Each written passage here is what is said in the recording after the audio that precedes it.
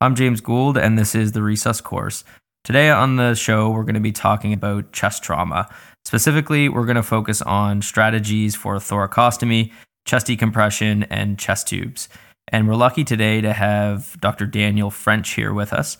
Danny is an assistant professor in the Department of Surgery, and he's a thoracic surgeon here at Dalhousie University.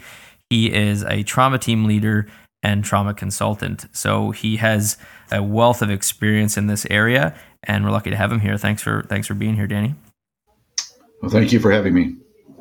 All right, so we're going to start with a case, as we always do, and we'll just sort of frame how sick this patient is and kind of allow the audience to understand who we're talking about when we're answering these questions. So, Danny, you have a 41-year-old male. He's an unrestrained passenger ejected during an MVC at highway speeds.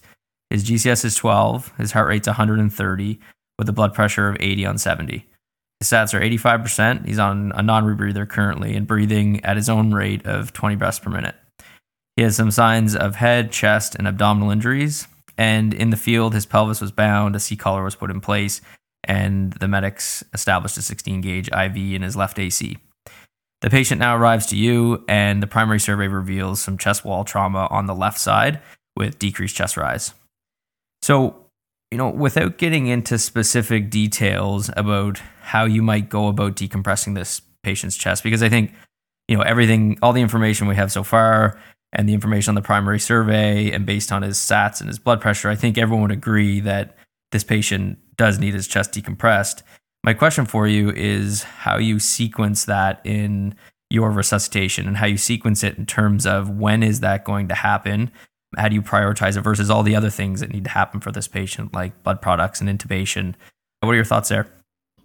Yeah, this is can be a challenging situation. And I think ideally, we usually have a number of members on the trauma team. And in fact, we can be doing some of these things concurrent. I think your most bang for your buck in this situation is going to be to prioritize decompressing the chest, as that may help you out with the blood pressure. The other confounding factor you have here, and as you know, you don't want any hypotension in a patient with potential head injury. So I'm conscious of that. And so I'd be working quickly to get the chest decompressed. So in this particular situation, I would be moving quickly to decompress the chest with the hope that that's going to bring the blood pressure up. And if it doesn't, I'd be chasing that with some blood product quite quickly. Even if they've got, a lower GCS and they don't imminently need an airway secured, I move on to decompressing the chest and probably backtrack to get the intubation done afterwards. I think it's going to be a priority in this situation. Yeah, that makes a lot of sense to me. We always talk about this idea of resuscitating patients before we intubate them, and totally agree this patient needs an airway, but that might be the sort of the jaw thrust or, helping support a patent airway and then moving on to doing the decompression to get the blood pressure up so then you can safely intubate them. So that makes a lot of sense to me to prioritize the chest decompression early in this patient's resuscitation. So, Danny, I read a paper recently that talked about the hemodynamic effect of pneumothoraces. It was sort of centered around tension pneumothorax. And it talked about what the differences are in hemodynamics with someone that was spontaneously breathing versus someone that had positive pressure ventilation.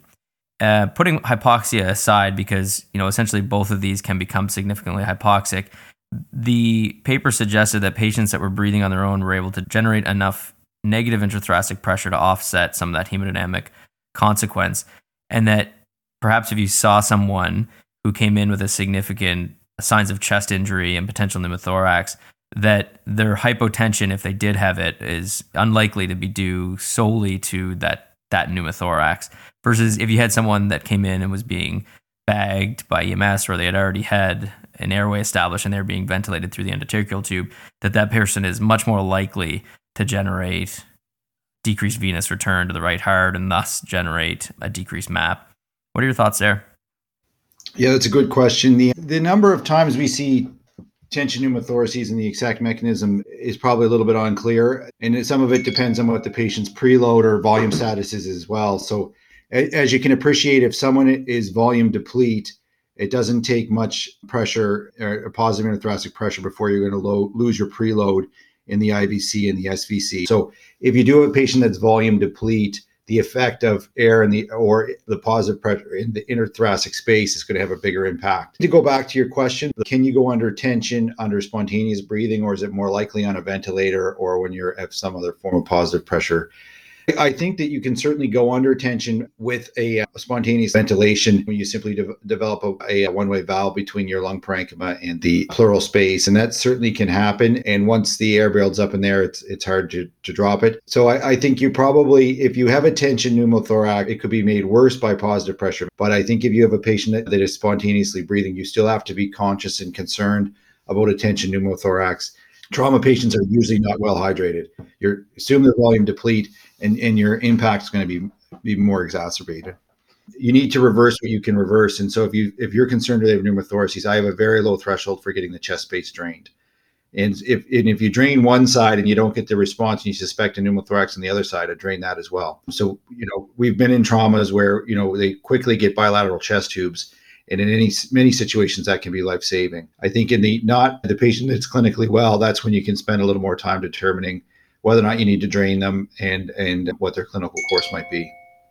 Yeah, that's a great point. Or they're bleeding and their volume deplete as a consequence of that as well. So just exacerbating the effect of the decreased venous return. I guess I guess it really doesn't change how you're going to manage the patient regardless, because whether or not the hemodynamics are going to be as affected with positive pressure ventilation, their saturation should be. And if they have signs of chest trauma with significant hypoxemia, decreased chest rise, signs of pneumothorax on that side, chances are that patient's getting their chest decompressed regardless. So that's how we prioritize doing chest decompression. I'm curious about how you decompress your chest. So let's say you've decided to go ahead with it and you have a few choices. So, needle decompression or sort of putting your finger in, putting in a chest tube. Or what's your approach to that, Danny? Yeah, and I'm a bit biased on that because, we place a lot of chest tubes for various reasons. In trauma, I think you want to be as quick as possible, the most efficiently. For me, that's going to be an open chest tube. It's just, I can get it in quickly. It doesn't require a lot of equipment. You need a bit of local, some prep, a knife and a Kelly and a tube. And it's often a good tube, even if you've got a lot of subcutaneous emphysema or an obese patient. So that's the tube I will usually go to. If you've got a patient that's stable and you're draining a pneumothorax because your SATs are in the high 80s and you've picked this up after CAT scans or x-rays, my preference would be a technique with a 14 French pigtail catheter. The reason being is that's a much more comfortable tube, but it will usually take a little bit more time to place. And you do have to be a bit more specific, particularly if there's any concern for the patient having adhesions, you may need to be placing it laterally. And so it's nice to have an image before you go and try to land a pigtail catheter. That said, if you're in a situation where all you've got is needle decompression, that's a good start. And if you anticipate that it's going to take you 5 or 10 minutes to get a chest tube in, I would start with the needle decompression. That will give you your 5 to 10 minutes to go on and place that large bore chest tube. And that's what I would do. If you're in a situation where you don't have a needle or the patient's too thick to place a needle, which is not an uncommon problem, and you think it's going to take you a while to get a chest tube in place, then a finger thoracoscopy would be a reasonable option. But the finger thoracoscopy, which certainly is becoming more common, the challenge with that is at some point you do need to place a chest tube. And you're now increasing the risk of introducing infection between your finger that's been inserted and then the time it takes to reprep and drape and put a tube in. And that can lead to empyema, particularly if there's a hemothorax component. So although that is becoming more common in the literature, as a thoracic surgeon, I would kind of shy away from that unless you're kind of desperate, and would favor, if you've gone through the steps of entering the chest bluntly, to follow that with a chest tube afterward. Yeah, I think that's a great answer. I feel like context is so important with this one, like where you're working, regional center versus if you're in our trauma bay. Those are two very different scenarios. So in our setting, I think you'd agree there's usually a handful of people in the room that have the ability to put in chest tubes, as long as they're ready to put those chest tubes into the patient that they knew was coming in sick. It's not going to take much longer to put the chest tube in than it would be to do the finger thoracostomy, and you probably have enough resources that you can dedicate that person to doing the finger thoracostomy and then just continuing with the chest tube. I think the finger thoracostomy and then delay to chest tube, that's probably would be more common in a setting like in a regional center where someone had to do the finger thoracostomy to decompress the chest, and then had to move on to do other things themselves because they don't have all of those other people there to help them out. And that just might be one of those scenarios where, like you say, if you're stuck, that's what you have to do. And then you make sure you maintain sterility as much as you can and then go back and put the chest tube in afterwards.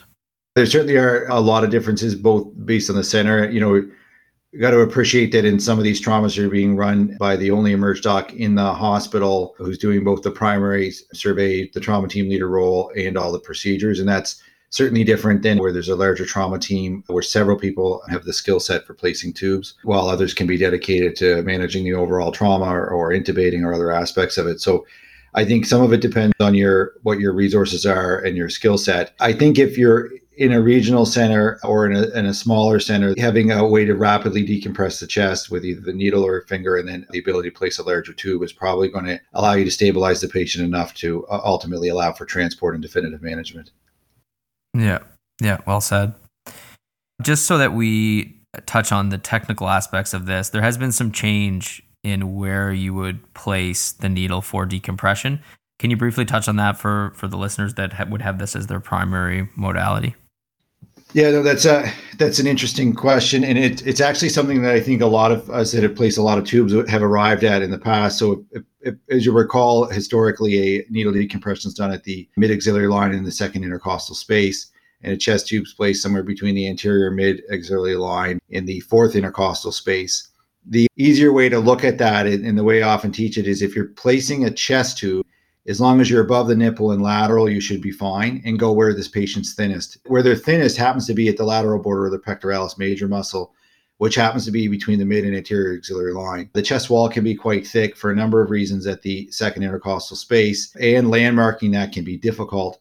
And so I think quite reasonably, the technique has changed to placing the needle between the anterior or mid-axillary line where things do tend to be the thinnest. That said, that area still can be several inches thick on an obese patient, but it does tend to be the thinnest area. Mm-hmm. Yeah, we have on the resuscourse.com. I'll put a link to it in the show notes for this podcast, but we do have a video on the finger thoracostomy and landmarking for that, which for the purposes of the needle decompression, as you described, would be a similar location. Well, all roads lead to a chest tube eventually. What's your approach to sizing of these tubes? Because I think that's changed a little bit over time as well. What if you were going to put in an open chest tube, what size French tube are you going to use? So I think if you're using an open tube, if it's for just air, smaller is better. They're more comfortable. The intercostal space is not a big space in most humans. And even in obese patient, their thorax may be still quite small. And so the bigger the tube, the more it's going to push on the intercostal nerve and the more it's going to hurt. So for evacuation of air, you're generally fine with a small tube. And so the smallest tube you can get open is usually a 20 French. But my actually go-to tube for a pneumothorax in a stable patient would be a 14 French pigtail catheter. You can secure them in the skin pretty well. They evacuate enough air. You can actually ultimately inject things through them. If you've got a hemothorax component, if you're going to try to avoid going to the operating room, so have the hemothorax drain out through the tube, bigger is going to be better. I would usually go 28 and up. I'm on a bigger patient, I may go to 32. And the reason is that blood clots quite quickly on plastic. So if you have a hemothorax and if you put a smaller tube in, it'll often clot off. And we can sometimes salvage that with flushes. But if you are trying to evacuate a reasonable size hemothorax, I would go with a bigger tube. If it doesn't work, we can evacuate that VATS, but it's nice to save them a surgery. Yeah, and this sounds like the type of patient where, we've done their primary survey, they're stable, they've gone over to scan, they've come back, and we've identified, their pneumo or their hemopneumo. For the patient that comes in and you're decompressing the chest followed by a chest tube, but you're not quite sure what's going on yet, what size tube would you pick there? I'd probably go 28 most of the time, because that's going to allow you to get blood out if you need it. So that would be probably a reasonable size. Favor going bigger than smaller, acknowledging that's going to cause a little bit more pain. But if you're fairly confident you're just dealing with a pneumo, smaller would be better. Gotcha. And Danny, we did a journal club the other day, and basically we looked at the 28 French chest tube versus a 14 French pigtail catheter for small-sized hemothoraces and stable traumatic patients.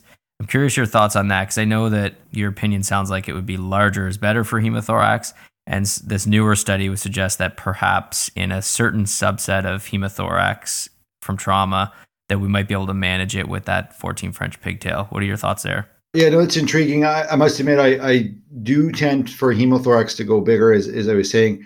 I think if you've got a stable patient with a small hemothorax and the ability to give TPA. So you're in a center that you're going to have the comfort level of administering TPA through the pleura, that you could go with the smaller tube. Now, the problem with the smaller tube is with the cylinder technique, you really need some form of radiographic guidance, which usually comes in the form of ultrasound. So in the trauma bay, in the acute setting, and you've got a patient that's crashing, I don't think that that's the time to start scanning their chest, looking for the biggest pocket, and then diligently putting your tube in. I think if you've got a stable patient with a small hemothorax and you're trying to evacuate it, that going with the smaller tube, especially with this data, and as you elicited, this has been a controversial issue over time, that you certainly could try the smaller pigtail, but I do anticipate that you may need to use some form of thrombolysis to help break up the clot, which is something we commonly do. But to do that, you need to be in a center that's comfortable with administering that and have the capabilities of dealing with bleeding that may occur as a result of it. So I'm certainly not opposed to it. I do use a 14 French pigtail catheter for almost everything, and I would have confidence that they potentially could work for hemothorax, but I think that needs to be in a relatively controlled situation. So if you're in a situation where you really need that blood out and you might be going to the OR for a thoracotomy, or you might need that blood out just to be able to ventilate the patient, then I'd go with a larger tube. If you've got stability, I certainly wouldn't be critical of someone that tried a 14 French pigtail. The other issue with this is you can try one thing, and if it doesn't work over a short interval of time, you could always upsize the tube as well. So I would certainly be supportive of trying that on a stable, well-selected patient, and even more supportive if you have the ability to give TPA. Yeah, that's a great point. Once these tubes are in, what's your method to secure them? Any advice to the listeners on how to actually secure the tube in place so it doesn't come out? Yeah. When I was a fellow, if the tubes fell out at night, I had to go back in and put the tubes back in, the patients. Thoracic surgery, we'd have 20 to 30 patients with various chest tubes. And if one fell out in the middle of the night, it was my job to go back in and reinsert it. So what I insisted on in that role and with that responsibility is that everybody have a minimum of an O suture. So O, number one, but something heavy, not 2O, not 4O, O or bigger. And I liked a braided stitch. And the reason is the braided stitch will grip on the tube a little bit better. So my message would be primarily make sure you've got an O or bigger. My preference is to use Ethibond or silk, but Prolene, if tied well and secured, that's fine. The other thing to appreciate is it's more difficult to secure a small tube than a bigger tube. So if you have a large bore tube, is easier to secure than a small bore tube. Your knots don't have to be as square and as tight on the larger tube.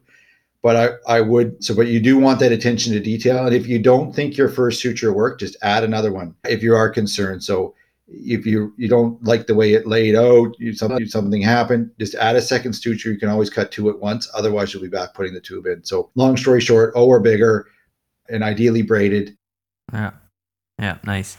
Afterwards, this is post-chest tube care, but I think it's important for people because we don't, as emergency providers, we're not often managing chest tubes. So first off, you're going to get a chest x-ray. And when are you happy when you look at the x-ray? And when are you not so happy and say that something needs to be corrected? Yeah, I don't look a lot at the tube placement. Like I think you need to appreciate it when you put these tubes in the trauma bay, particularly if the lungs collapse, it's going to flop where it goes.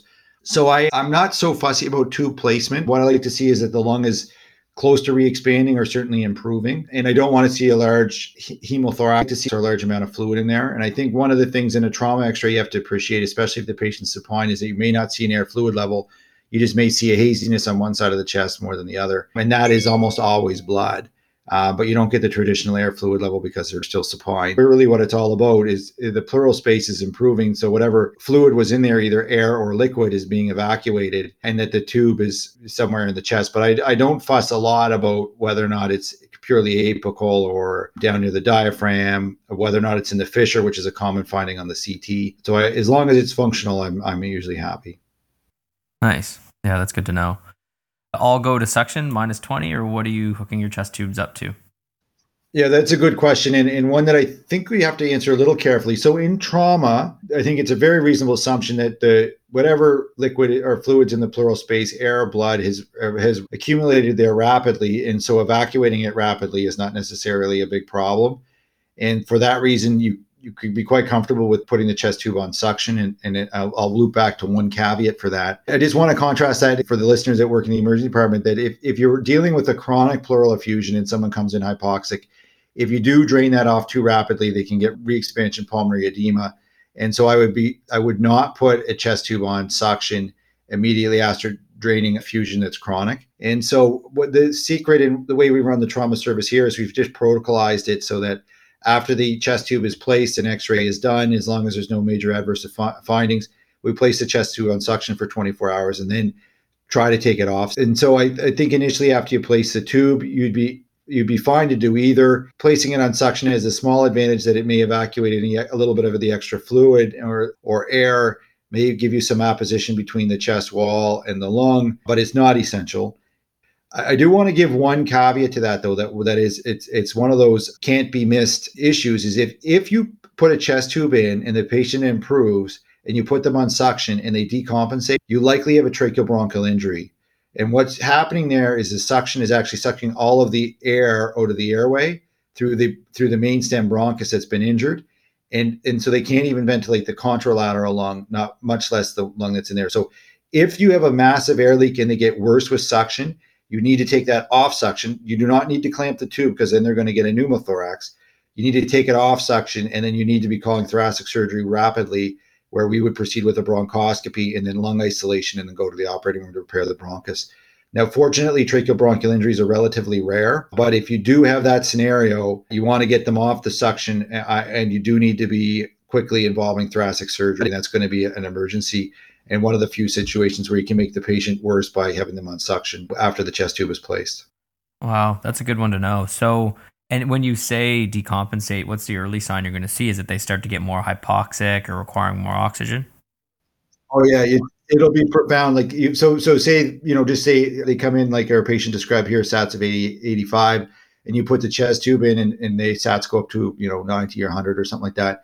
And then you get around to putting it on suction and they drop into the 70s and the patient's complaining of respiratory distress. That you've got a tracheobronchial injury there. And that's a proximal airway injury. That's great to know. That's a big pearl. Down the road, we'll talk mostly about the acute resuscitative management of these patients, but I am curious, when you're managing these patients 24 hours later, when do you decide it's time to take the tube out? Yeah, that's a good question. The short answer is when they don't need it anymore. And then the criteria for that, though, will vary. So there's two criteria to look at. One is if they're air leaking. Two is how much is draining. So if you have an air leak, and this is something that I think is often missing outside the thoracic world, is that when they have a pleurovac connected, that if there's bubbles in the chamber where there's blue water, that means they have an ongoing air leak. So most of the time, if they have a persistent air leak, and that's going to be an alveolar pleural fistula, so there's a fistula between the alveoli and the pleural space. If you try to remove the tube, they're going to develop a recurrent pneumothorax and you're going to be putting it back in. So the way a lot of people get around that is they put a clamp on it. And if they get a pneumothorax afterwards, they figure there's still an air leak and they take the clamp off and leave it in longer. But there's a quicker step. If you just look if there's bubbles, you can save your time from doing a clamp trial and an x-ray and just leave the chest tube in place. So you want to make sure that the air leak has resolved. Ideally, you want to make sure that the majority of the pneumothorax has. Sometimes it doesn't completely resolve and you can have a chest tube in for a long time unnecessarily. But I would say, so you remove the tube when the air leak resolves, and I would suggest clinical assessment of that. If you're unsure about your clinical assessment, so you're not sure if there's bubbles or not, or there's a discrepancy, the nurse saw an air leak, you didn't, or vice versa, you can try putting a clamp on the chest tube and doing an x-ray somewhere between 2 and 6 hours later to see if the lung remains inflated. And if it does, you can probably safely remove the tube. The second issue to consider is the volume. So if they have a retained hemothorax, if you've done an x-ray and it's almost all completely evacuated, that should be fine. With significant chest wall trauma or diaphragm trauma, they will often continue to drain a fair bit of lymphatic or essentially a reactive effusion. The general number for that is varied, but if you would with less than 400 cc's in 24 hours, you should be safe to remove it. That will vary a little bit based on the patient's weight, but ballpark 400 cc's, you should be safe. But if there is a retained hemothorax in there, I would consider leaving it in to see if you can get it evacuated, or if it also allows you a route to place some TPA if you need to try to break that up. But those are your two criteria: what the volume of of liquid that's coming out, and whether or not they have a persistent air leak. That's awesome. All right, Danny, that's about all for the questions I had. Is there anything else that we missed or anything that you want to say, last words to impart on the listeners? Thank you for having me, and I hope that was helpful. And I appreciate a lot of people place chest tubes, and it can at times be difficult, but it certainly can be life-saving. Awesome. Thanks a lot.